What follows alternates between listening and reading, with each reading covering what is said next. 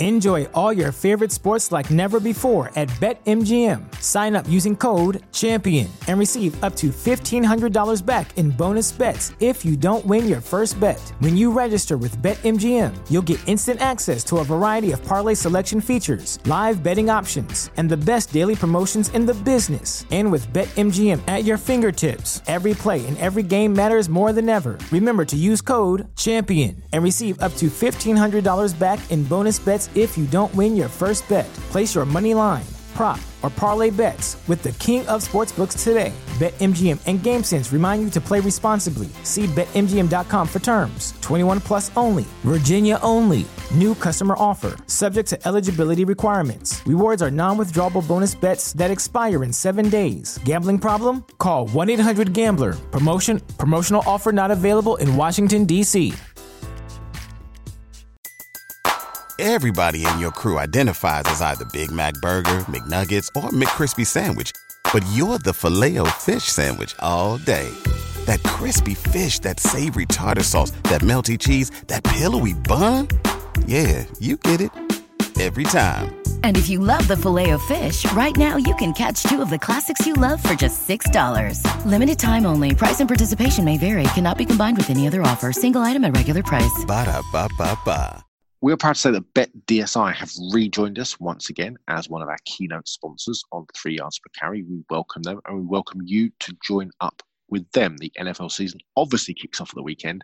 The college football season has just got underway, but it's not just limited to football. The baseball playoffs are coming. There are a myriad of other sports out there that you could bet on. There's entertainment things, there's politics things at betdsi.com. They have a great app.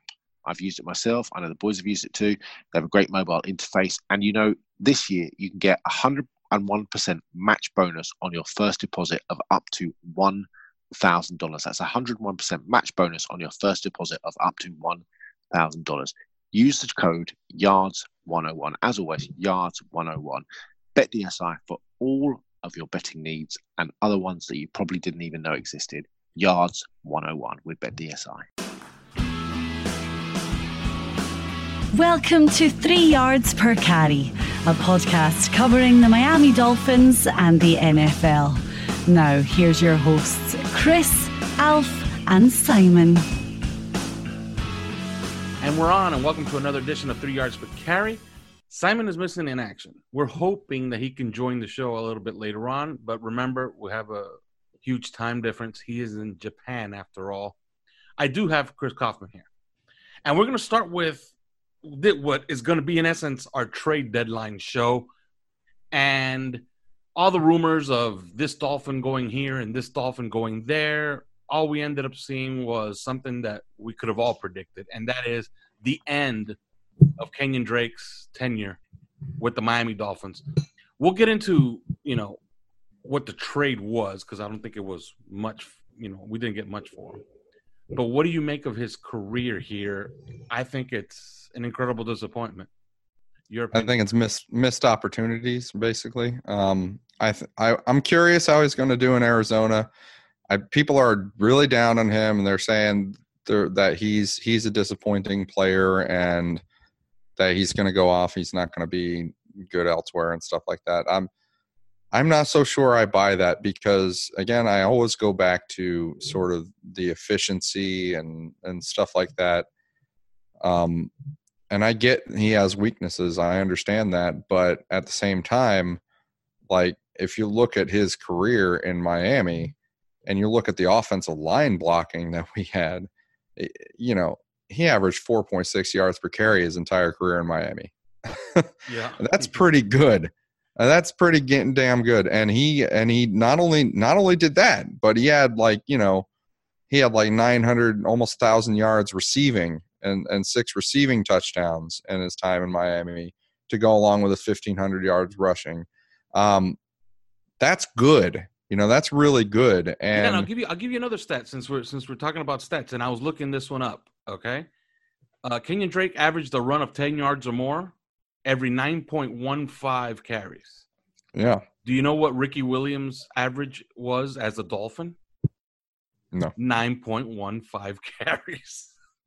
Yeah, I mean that's not surprising to me. Although I think people would point out that, and Frank Gore kind of made this a little bit more obvious, but he was caught. He would be caught behind the line of scrimmage more often. Clearly, no, and also Kenyon Drake did. Yeah, Kenyon Drake only had 333 carries here compared to the 2,000 that Ricky Williams had. Sure, so it's different. But also Ricky Williams, he played here years where he was a little bit over the hill, so it kind of washes out a little bit. Just missed opportunities because a lot of people will say, and I think you've brought this point up, the last 6 games or whatever in 2017 where he was featured and he really rang the bell as far as his production went. What would have happened if you did that more often? Mm-hmm. I don't know. But maybe we're about to find out, because he's going to go off to Arizona and David Johnson's hurt right now. And I don't know, where he is on his career and injuries and stuff like that, but he's going to get an opportunity there. And I don't know what would have happened. I think it could have been a lot better than it was. I think this was an efficient player that, for whatever reason, our coaches continually platooned. And I think these are coaches, to be fair, that want to platoon running backs. Adam Gase made it clear that he was going against his own nature when he started to feature Jay Ajayi, and it was only because Jay was having like these ridiculous games. And he made it clear that he wanted to do committee, and that's what he did. And I think that these guys that we have right now, they want to do committee. That's their nature. If you look at New England, so we'll see. But I'm cringing a little bit, because this is one where I think he might go somewhere else and be really good.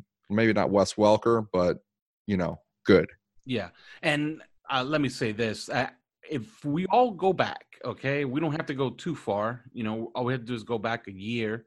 And you remember the last 6 games of 2017, he led all backs for total yards. He had 3 100-yard games. He had the magical game against the Patriots where he had almost 200 yards from scrimmage. And if you remember that offseason, everybody was penciling in Kenyon Drake as a superstar running back for the following year. To the point where, and I looked this up today, his average draft status for fantasy football, and I know listeners that right now you're rolling your eyes and you're saying, is this guy bringing up fantasy football? Well, fantasy football is in fact production. So this is production people are projecting. The following year, people were drafting, his average draft position was in the 3rd round. Okay. So we all knew this. Adam Gase knew this. And what does Adam Gase in the front office go out and do?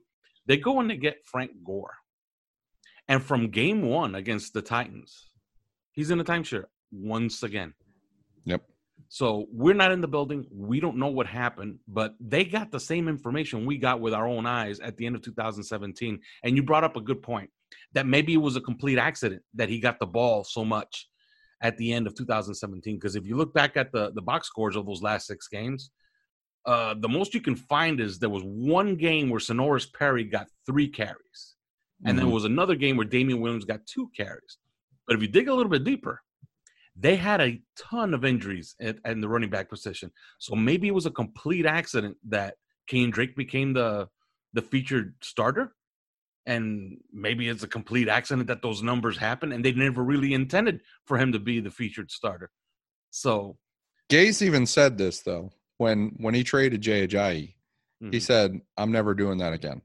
He said, because they were talking about, hey, are you going to think about Kenyon Drake as sort of a featured back or something like that in the wake of this? And he said, I'm never doing that again. I'm just, it was clear that he was going against his own nature to do it with Jay Ajayi, and he felt burned for it. Yeah. And so he was never going to do that again. And I think as you say, it was serendipitous for Kenyon Drake over those last couple of games that he ended up getting featured as much as he did, and he ran with it. He was really good. But Adam Gase, it didn't matter. He was already burned for this. He wasn't going to do it again. And so they got Frank Gore. And you know what? Frank Gore was good. Yeah, he was. Frank Gore was really good. Frank Gore was Frank Gore. I don't care what his age was. Frank Gore was Frank Gore, and the Hall of Famer that he is. He was in that year. If you really look at what he was doing for the team, he was phenomenal for the Dolphins. So no shame in platooning or committee, being committee with Frank Gore to me. So I think that's fine. It's just the next year, here we go with Kalen Ballage. For some reason, the coaching staff are fascinated with Kalen Ballage. Then they're fascinated with Mark Walton. Kenyon Drake was still getting the most snaps of anybody, for sure, and he was being extensively used in the pass game. But clearly the staff wasn't as comfortable with him. Then again, he had told them pretty early on, basically, I don't want to be here, because they offered him a contract. And they didn't even, reportedly, his agent didn't even reply. Yeah. And that's saying something. Yeah. And the rumor is that it was probably an insult. So if we're guessing, maybe, the kind of contract that you offer a second or third back. From that point on, I think that it was, they may have given him the most snaps, but they're like, okay, you're short timing it here. And to us in a year that you're short timing it in a year that we don't care about, and that says everything. So, so his production or his snap shares and stuff like that this year are going to be very influenced by that. I look at the talent. I'm not biased here. I didn't like the guy coming out of college. I didn't want to draft him. I didn't think that he was, I looked at other guys at Alabama and I thought they were good. And I'm biased the other way. I liked them a lot, and I wanted Jay Ajayi gone. While Jay Ajayi was playing hero down here and taking us to the playoffs, I was secretly rooting against him because I wanted Kenyon Drake to get the ball. Right, but I mean, I was the opposite. I didn't really like the guy in college. It's just he changed my mind because of what he did from his rookie year onward, on the field, and so that's what makes me sit back and say, I wonder, be careful here because he's somewhere else now. He's in Arizona right now. Who knows where he'll be next year? I would not be surprised one bit if we're talking about, Kenyon Drake finally getting what we thought that he could do, from fantasy production standpoint, all that stuff. And the main difference will be opportunity. Somebody that just sticks them on the field more, somebody that gives them more carries, somebody that, isn't as pass heavy as Adam Gase was, or isn't, what I mean? Like, it's just going to be more opportunity, more snaps, and he's going to do the same things that he was doing on those fewer snaps and those fewer opportunities, except on that's what Lamar Miller did that when he went off to Houston. So I'm be careful on this one. He might be one of those ones that was like, wish we wouldn't have let that guy get away. Yeah, and I was talking to somebody a little bit earlier, not on Twitter, but in real life, and this person was telling me, look at Tevin Coleman. You can find these guys. You throw a rock and find a guy that makes a difference. I submit to you that Tevin Coleman, the Falcons letting him go was a huge mistake. Oh yeah. I believe you. I absolutely believe you. Okay, and I was a huge fan of Tevin Coleman's while he was in Atlanta, and I remember. I think we were talking on the WhatsApp chat, and I was telling you, wait a minute, Tevin Coleman, all he got was $4 million from the San Francisco 49ers. Crazy, huh? And I was thinking to myself, this guy's gonna make a difference. This guy's good, or maybe he already is. Maybe he's completely washed up, and I don't know anything. Maybe the coaches know a little bit more than I do. And sure enough, there he is, and he's obviously a mistake for the Atlanta Falcons. I submit to you, it could be the same thing with Kenyon Drake. And I'd hate to see it. You know what I mean? You hate to see it. You hate to see it because the whole point of this is to have players that are good, And it would have been a nice little thing to have Tua Tagovailoa have to dump it off to Kenyon Drake for 6 yards and Drake takes it 50. It could help a young quarterback out.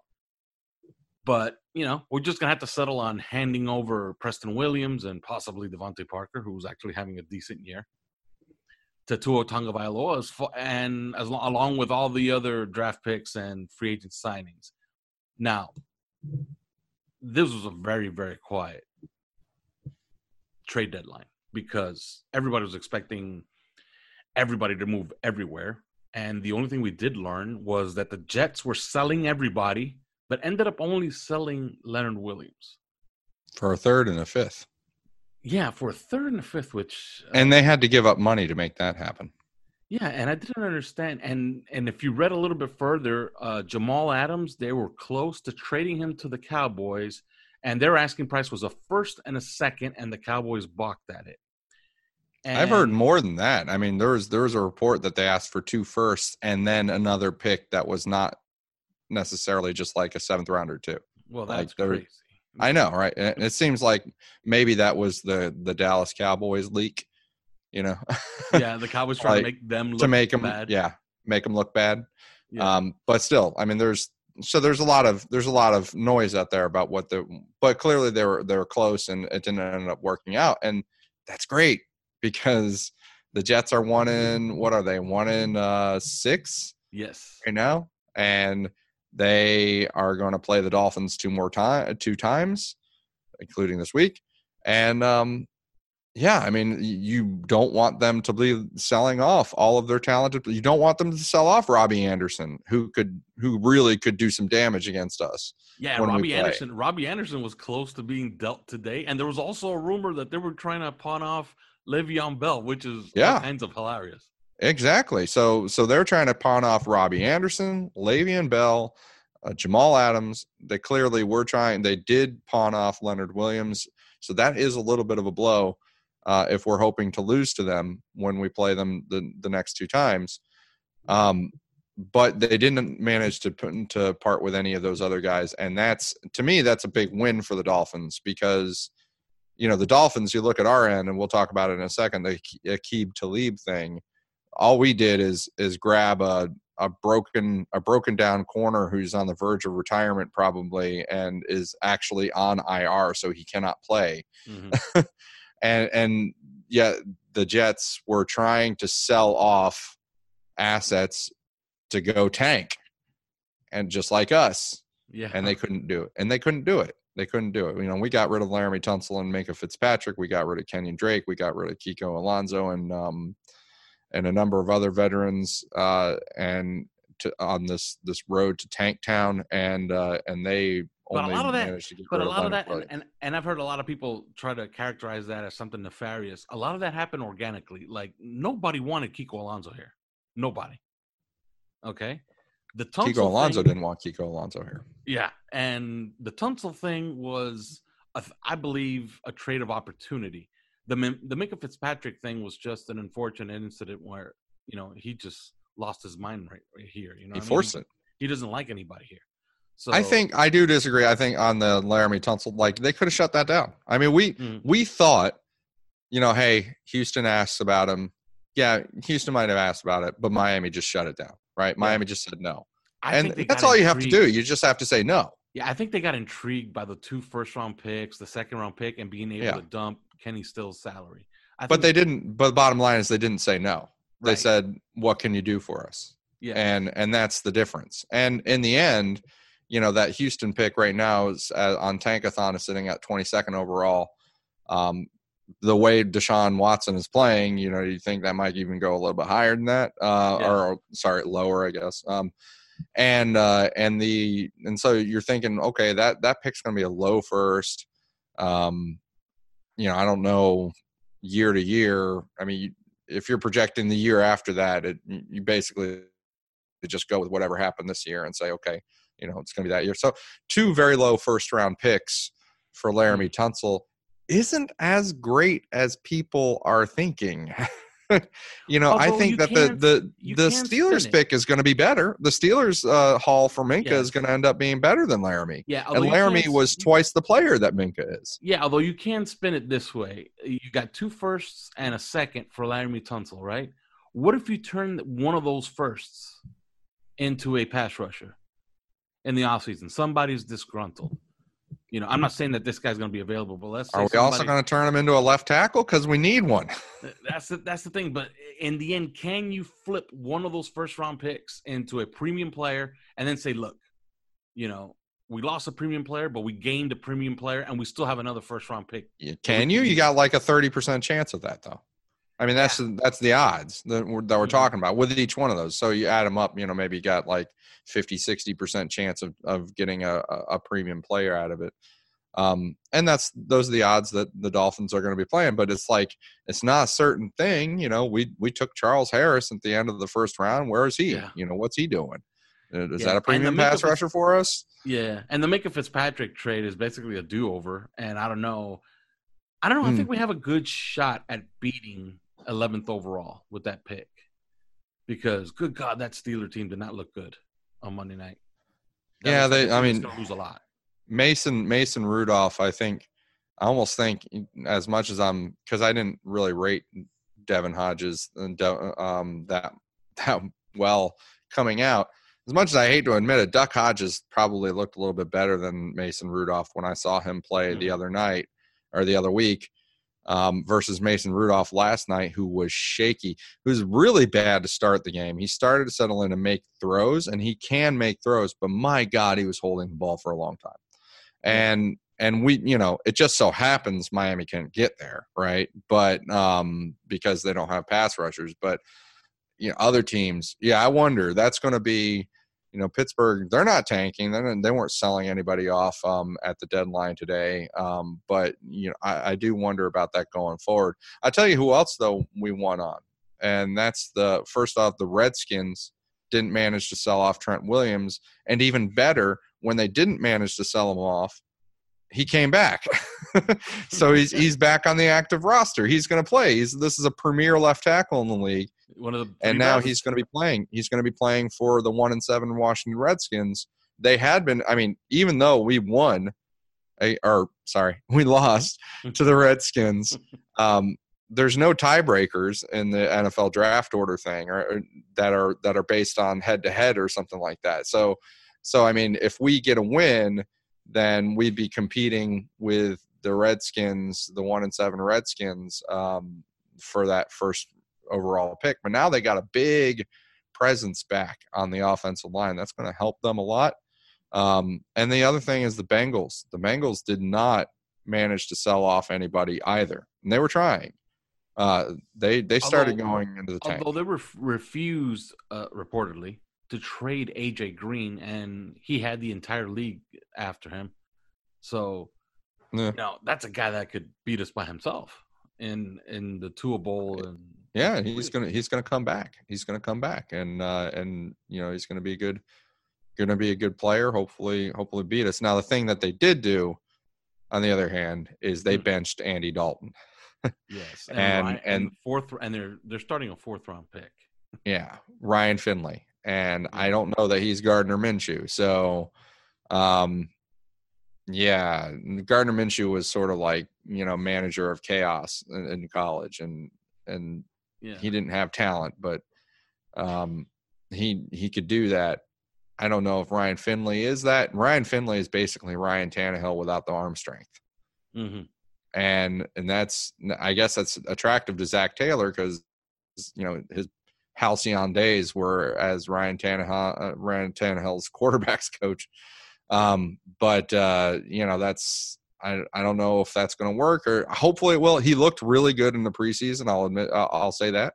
Mm-hmm. And he was one of the few draftable non-starters that I had. Gardner Minshew and Ryan Finley were my two guys in the draft that I'd be like, I would still draft them, even though I think they're going to be backups. Still rookie. That's it. Yeah. That's ouch. It's a bit scary. Although if they're handing him AJ Green should have carte blanche to destroy us, because another piece of news on the trade deadline day is that we shut down Xavier Howard. And I like the press release that accompanied it. It said he does not have an ACL, he does not have an MCL. He actually has no actual injury really.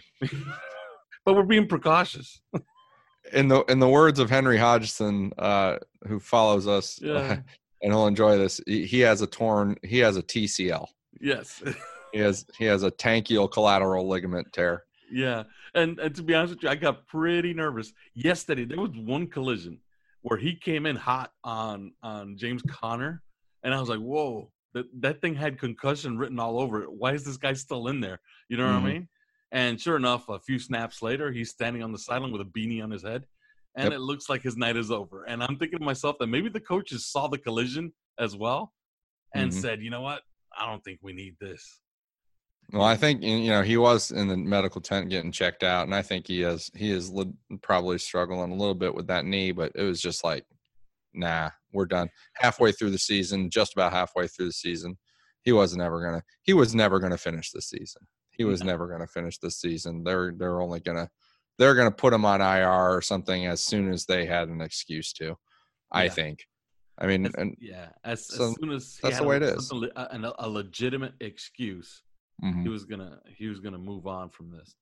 They did it. They created the excuse a little bit by having him miss the last couple of games, and then this game he's sort of in and out, and okay, now he's gone. Now he's going safely on IR where he cannot help us win anymore.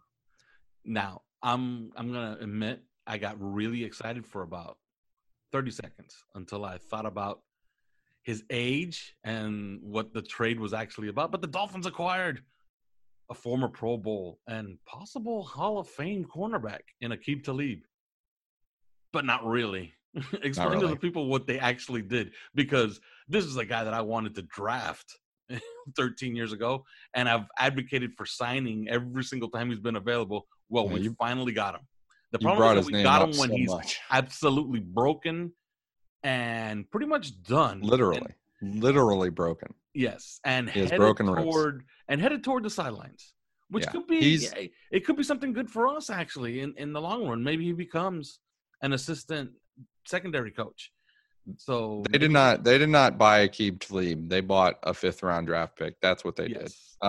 So this is what's happened. He's on IR, and I guess he can come off of IR technically for us maybe week 15 or 16, somewhere around that line or somewhere around there. And maybe if we want to give him a couple games worth of tryout, and if he's up for it, and who knows whether he's up for it, then we can do that. Maybe these coaches are going to work on him a little bit. They have prior relationship with him. They coached him. Josh Boyer coached him in 2012 and 13 with the New England Patriots. Brian Flores was there as the safeties coach at that time.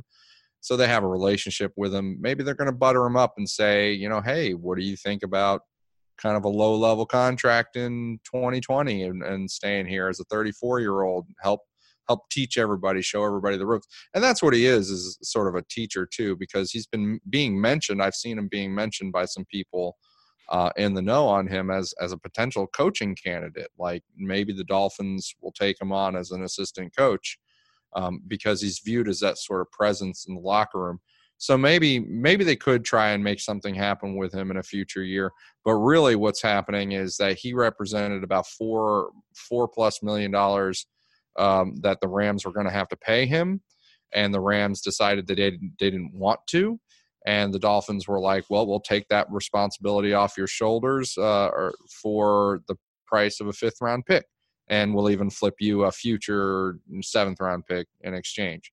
And that's what the Dolphins did. So much like when they exchanged Ryan Tannehill for essentially $7 million that they paid of Tannehill's contract, the Dolphins did for a 4th round pick. They, in this case, paid $4 million in exchange for a 5th round pick. And with Robert Quinn, if you recall, they paid about $1 million of a roster bonus in order to facilitate a trade with the Dallas Cowboys for a 6th round pick. So, they're kind of pricing it out. They've put up about $12 million, I think, total in order to buy draft picks. And they bought, I think, equivalent of just a 4th and a 5th round pick, because if with the Quinn thing, they got a 6th round pick for Robert Quinn, but they also gave a 6th round pick back to on the Tannehill deal with Tennessee. So they've netted a 4th and a 5th round pick for about $12 million that they've essentially purchased like this is the NBA. Okay, now let me ask you this, because on NFL Network, they kind of panned the trade, and they had Charlie Casserly, and I know that, we have our own jokes about Charlie Casserly, but no, he's his own joke. Yeah, I tend to agree. But Charlie Cashley was up there and he said, and I'm quoting almost verbatim here, he said, God bless Stephen Ross, because if I ever asked my owner for $4.2 million to buy a fifth-round pick, I might have been fired. But God bless Stephen Ross that he's willing to pay that much money for fifth-round picks. Mm-hmm. And then he went on to say that he commissioned a study that went back almost 20 years that suggested that 20% of fifth-round picks actually play enough significant snaps, and that if you price it out, that they actually paid twice what they should pay for that pick, because they could actually get the equivalent in free agency for about $2 million. So, yeah, well, that's where he's got the disconnect, because, and that's where he's wrong. And okay, explain it to people, because there was a lot of people on our Twitter account that were really confused about. And to be honest with you, I kind of understand the machinations of this, but I'm also confused, because if I'm asked to pay $4.2 million for a fifth-round pick, I would say no. I would tell Chris Grier, no. Yeah. Okay. Well, here's what you have to think. So it is going to be hard. And actually, Charlie's numbers on 20%, I would put it more like 15. But of the fifth-round picks that turn out to be consistent starters, and that's where you really nail it. Mm-hmm. Yeah, it's going to be hard with a fifth-round pick to get $4 million of excess value. That's value over the rookie contract, because the rookie contract is pretty cheap. So you're hoping to get somebody that's more valuable than that rookie contract and free service for 4 years or whatever, with the fifth round pick. It's going to be hard to get that. That's true. The problem, the disconnect and the disagreement that I have with Charlie is he's just assuming that $4 million that you plunk down in free agency is going to get you $4 million worth of value, which is absolutely false. Okay. The returns on invested capital in acquiring other people's free agents is notoriously low. Okay. It's not quite fifth round draft pick low, but it's very low. And so, if you spend, say, $20 million on a smattering of mid-tier free agents, how much value do you think you're ultimately going to be able to get off of that? Maybe $10 million worth of real value coming out of that, because half of them are going to be not worth it. They're going to end up being off the roster and playing poorly for you, if playing at all. And stuff. This is what happens when you acquire other teams' free agents. This is not new. The reason that everybody focuses on re-signing their own guys is because of this. It's hard to acquire the talent from the outside, and then you got a new system, you got new coaches, you got new teammates and stuff like that, and new city, and all these extraneous sort of risks start entering the picture. Anyway, the point is that you spend $4 million, you plunk down $4 million on free agency, you probably only expect to get a $2 million return on that to begin with, and that's if you're pretty good at it.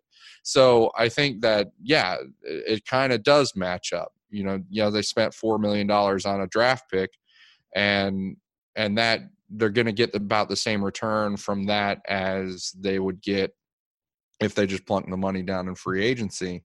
And the difference is that these people that are running the Dolphins right now prefer the younger guy, the drafted kid, because of, I think, the fact that he's a little bit more moldable, like he's a little bit more, the younger kid, the guy that you grow for your own system, he doesn't have to be valuable to the rest of the league. And look at New England. We see this over and over again. He didn't have to be valuable to the rest of the league. He just needs to be valuable to you and your system. And that's so that's the maybe the deciding factor. But I agree, that this is, boy, that seems like a steep price for a fifth round pick, but it makes sense when you look at it in that context. All right. Now, on the way out here, were you surprised that they didn't buy anything? Because I really, the more I heard about what was happening with Trent Williams, maybe they really were that stubborn, but I always got the sense that he was a depreciating asset and that we would be able to just toss a second-round pick their way, and they'd give us a 7-time Pro Bowl left tackle. But evidently that's not what happened, and that wasn't going to happen. But are you surprised that we didn't buy anything? I know there was a few guys, especially namely a linebacker from the Browns, that got sold off to the Eagles, I believe. So, Jannard Avery. Yeah. So were you surprised that they didn't actually buy anything with all this capital that they have? I think that they probably had a list of players that they could have bought. It's just, it's like in fantasy when you try and trade. Yeah. Everybody's asking way too much, and you're like, well, I guess nothing's just going to happen. And Yeah, that's what happened across the league. I mean, if you look at Jamal Adams, they were ready to get rid of him, but then supposedly they might have asked for, there's a report that they asked for multiple first-round picks, and then I know a little bit about that this morning because I offered Mark Andrews and the premium of Terry McLaurin for Travis Kelce, because I believe Travis Kelce is about to take off after having a pretty rough start to his season. And I got met with no. Yeah, just no. And I was like, wait. I'm looking at your receivers, and your receivers are garbage. I think you can use a very slight and probable, statistical upgrade in Mark Andrews, but a huge upgrade over your wide receivers because I'm just handing you a premium of Terry McLaurin, and the answer was still no. So, yep. And this is why relationships matter, right? Yeah, it happens in the NFL all the time because people wonder, there's never any trades in the NFL. Well, have you ever tried to make trades in your fantasy league? Right. Everybody's still human, okay? But in the NFL, there are trades between teams that have relationships, absolutely, that have personal executives that have personal relationships and stuff like that. And Miami has a few of those. That's why you're going to see them constantly making trades with, say, the New Orleans Saints, and which they keep doing. And that's just because they have a relationship there with Jeff Ireland. There's some trust. So yeah, I think relationships matter. I'm not terribly surprised given that, the environment that they didn't make very many trades, especially also given their, listen, they want young, they want cheap, they want hungry, they want, moldable guys. They don't necessarily want a Trent Williams to come in, certainly not this year. So, they don't want anybody that's going to impact, impact the year this year, but B qualifies as basically somebody else's free agent that you don't know how they're going to react when you try to get them here and try to do the things that you want them to do. I don't think they're into that. And that's what's going to make the next offseason so hard and so interesting, is because we talk about like they had $100 million to spend and stuff like that. Well, they're going to have to try and spend it and go against their nature in doing it, which is part of why they're selling $12 million for day 3 draft picks this year between Ryan Tannehill, Robert Quinn, and what's this, just now that we give up.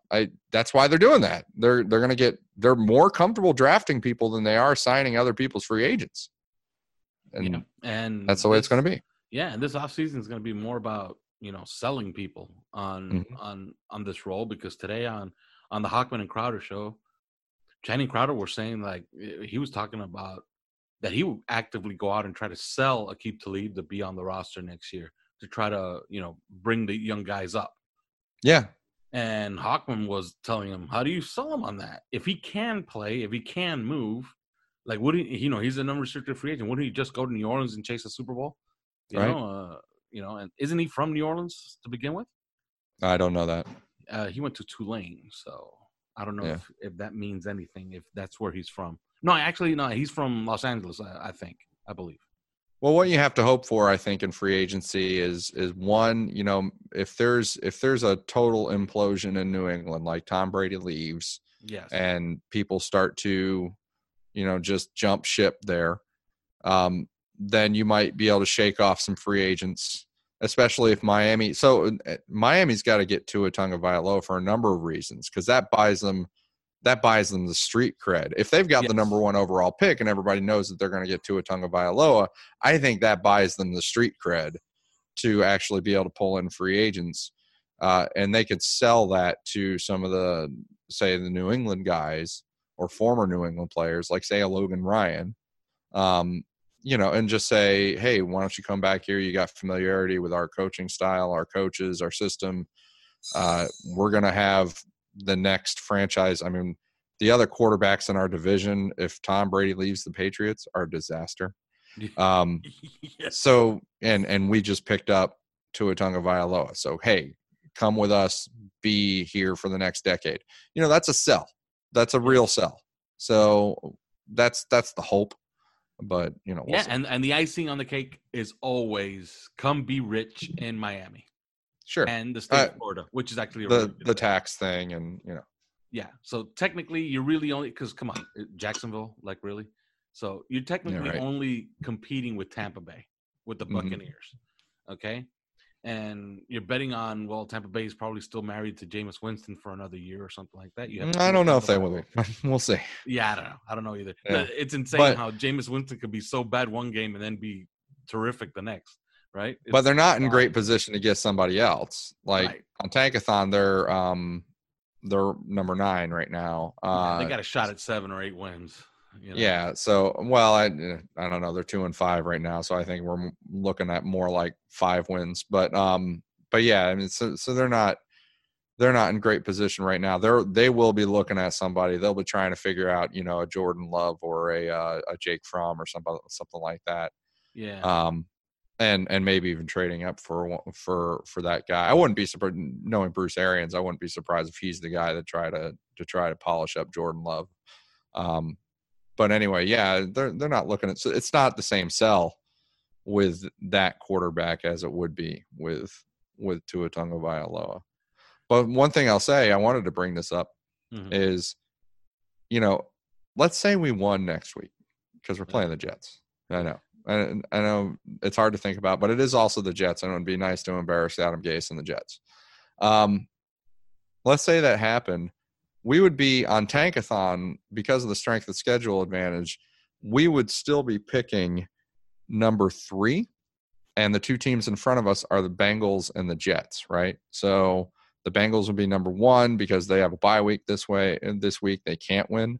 The Jets would be number 2 because they would have the same record as us, but they have a slight strength of schedule advantage over us. Mm-hmm. The Bengals and the Jets play each other. Yeah. One of them's getting a win, right? So I mean, unless they tie. Yeah. Well, right. But I don't even want to think about that. So one of them is getting a win. So if the Jets get the win, then again, they've got 2 wins now and they're out of it with us. Or if the Bengals get the win, then now they're tied with us on record, but they don't have a very good strength of schedule. It's too high. Yes. So we're going to jump them. We're going to leapfrog right over the Cincinnati Bengals if the Bengals beat the Jets. So one of those teams is going to win. What that means is, and then the Dolphins play both the Jets and the Bengals one more time, right? So what that means is our destiny is still in our own hands. We still control our number 1 overall pick destiny. All we have to do is make sure that we lose to the Jets and the Bengals. Yeah, and another thing that happened, and I think we could close with this, and this has nothing to do with the Tankathon, but Bill Belichick, first of all, I didn't know that his son was actually calling the defensive plays. I don't know if you picked that up, but yeah, he's calling the defensive signals, and his son looks like a creep. I'm sorry. He always has. Okay, but Bill Belichick came out and said, in his own, grumbling manner, I might coach, past 70. Mm-hmm. He has 300 wins. He just reached 300. Don Shula is sitting at 347. Mm-hmm. Quickly, on the way out. Does he catch Coach Shula? I don't think so.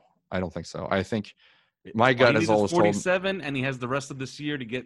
Let's say he gets. What do they have right now? They got 6. He needs 3. He needs at least 3 more years to get there, right? And probably more like 4. And I'm just going to say, I thought this year, my gut has been that this year Tom Brady is out after this year. That this is all one last swan song for Tom Brady to try and win a championship. I think he's out after this year. And I think that Belichick may not follow him immediately, but it won't be long after. Like, I don't think he stays on and coaches New England for 3 more years after Tom Brady is gone. I think he coaches in New England maybe one more year and doesn't like it and leaves. Yeah, I'll make a prediction. If you ever watched the two Bills, which is a really interesting, and I understand, yes, it's Bill Belichick and Bill Parcells. Yes, I know. You want to carve your eyes out with spoons. I understand that. Watch it anyway, okay? So this is a recommendation from me to all our listeners. Watch the two Bills on NFL Network. I believe it's on demand. Watch it. And listen to Bill Belichick talk about how fondly he thought of the New York Giants as a team and as a concept. And I've said this before, I believe, on the podcast. I think he ends his career as the head honcho with the New York Giants. It's a job he has always wanted. And I could see that as his cherry on the top of the sundae, on a great career. He runs the Giants, and I'm pretty sure that they'll throw Gettleman off of a cliff to get Bill Belichick to run the entire organization. So definitely, he could be the coach. You think they're not going to throw Pat Shurmur off a cliff for Bill Belichick? Maybe they say, hey, Bill, come down here and you run the entire show. You got everything. I don't know what Bill would think of Daniel Jones, but maybe he would think well of Daniel Jones. Who knows? Yeah, and if you watch that, it's hard to fake that, that type of fondness. You know what I mean? Because he was actually asked about the New England Patriots, this and that, and you could tell that he kept changing the subject to now the New York Giants. I always thought that was going to be my job. I was sure that as soon as Bill left, that I was going to get the job. That's the job that I always wanted, and that he woke up the morning that he had the Jets job, he was thinking, well, I got the wrong New York job. So you could tell that he has a real fondness for that organization, and it's and that organization still is run by the Maras. So yep. He's always, and this isn't the first time. He's expressed outright before. Yes. That's just like, that's a dream job for him. Yes. I think he said that. I think he said that's my dream job. Mm-hmm. And trust me, when you're Bill Belichick and you're a unanimous first ballot Hall of Famer, you get your dream job eventually if you want it. You know what I mean? I think when Brady is done, yes. Like I said, either he might leave right away and Josh McDaniels take over, or maybe he does one more year, I don't know, to try and set them up or something like that. But maybe even I doubt that. I don't know. So we'll see. All right. Well, this is a pretty meaty episode. This is a trade deadline special. We hope to have Simon for our next show, which should be dropping in a couple of days. But that's it. There is no more. Talk to you guys in a couple of days. Thanks for listening to 3 Yards Per Carry. You can subscribe via iTunes, on Podbean, or your usual podcast provider.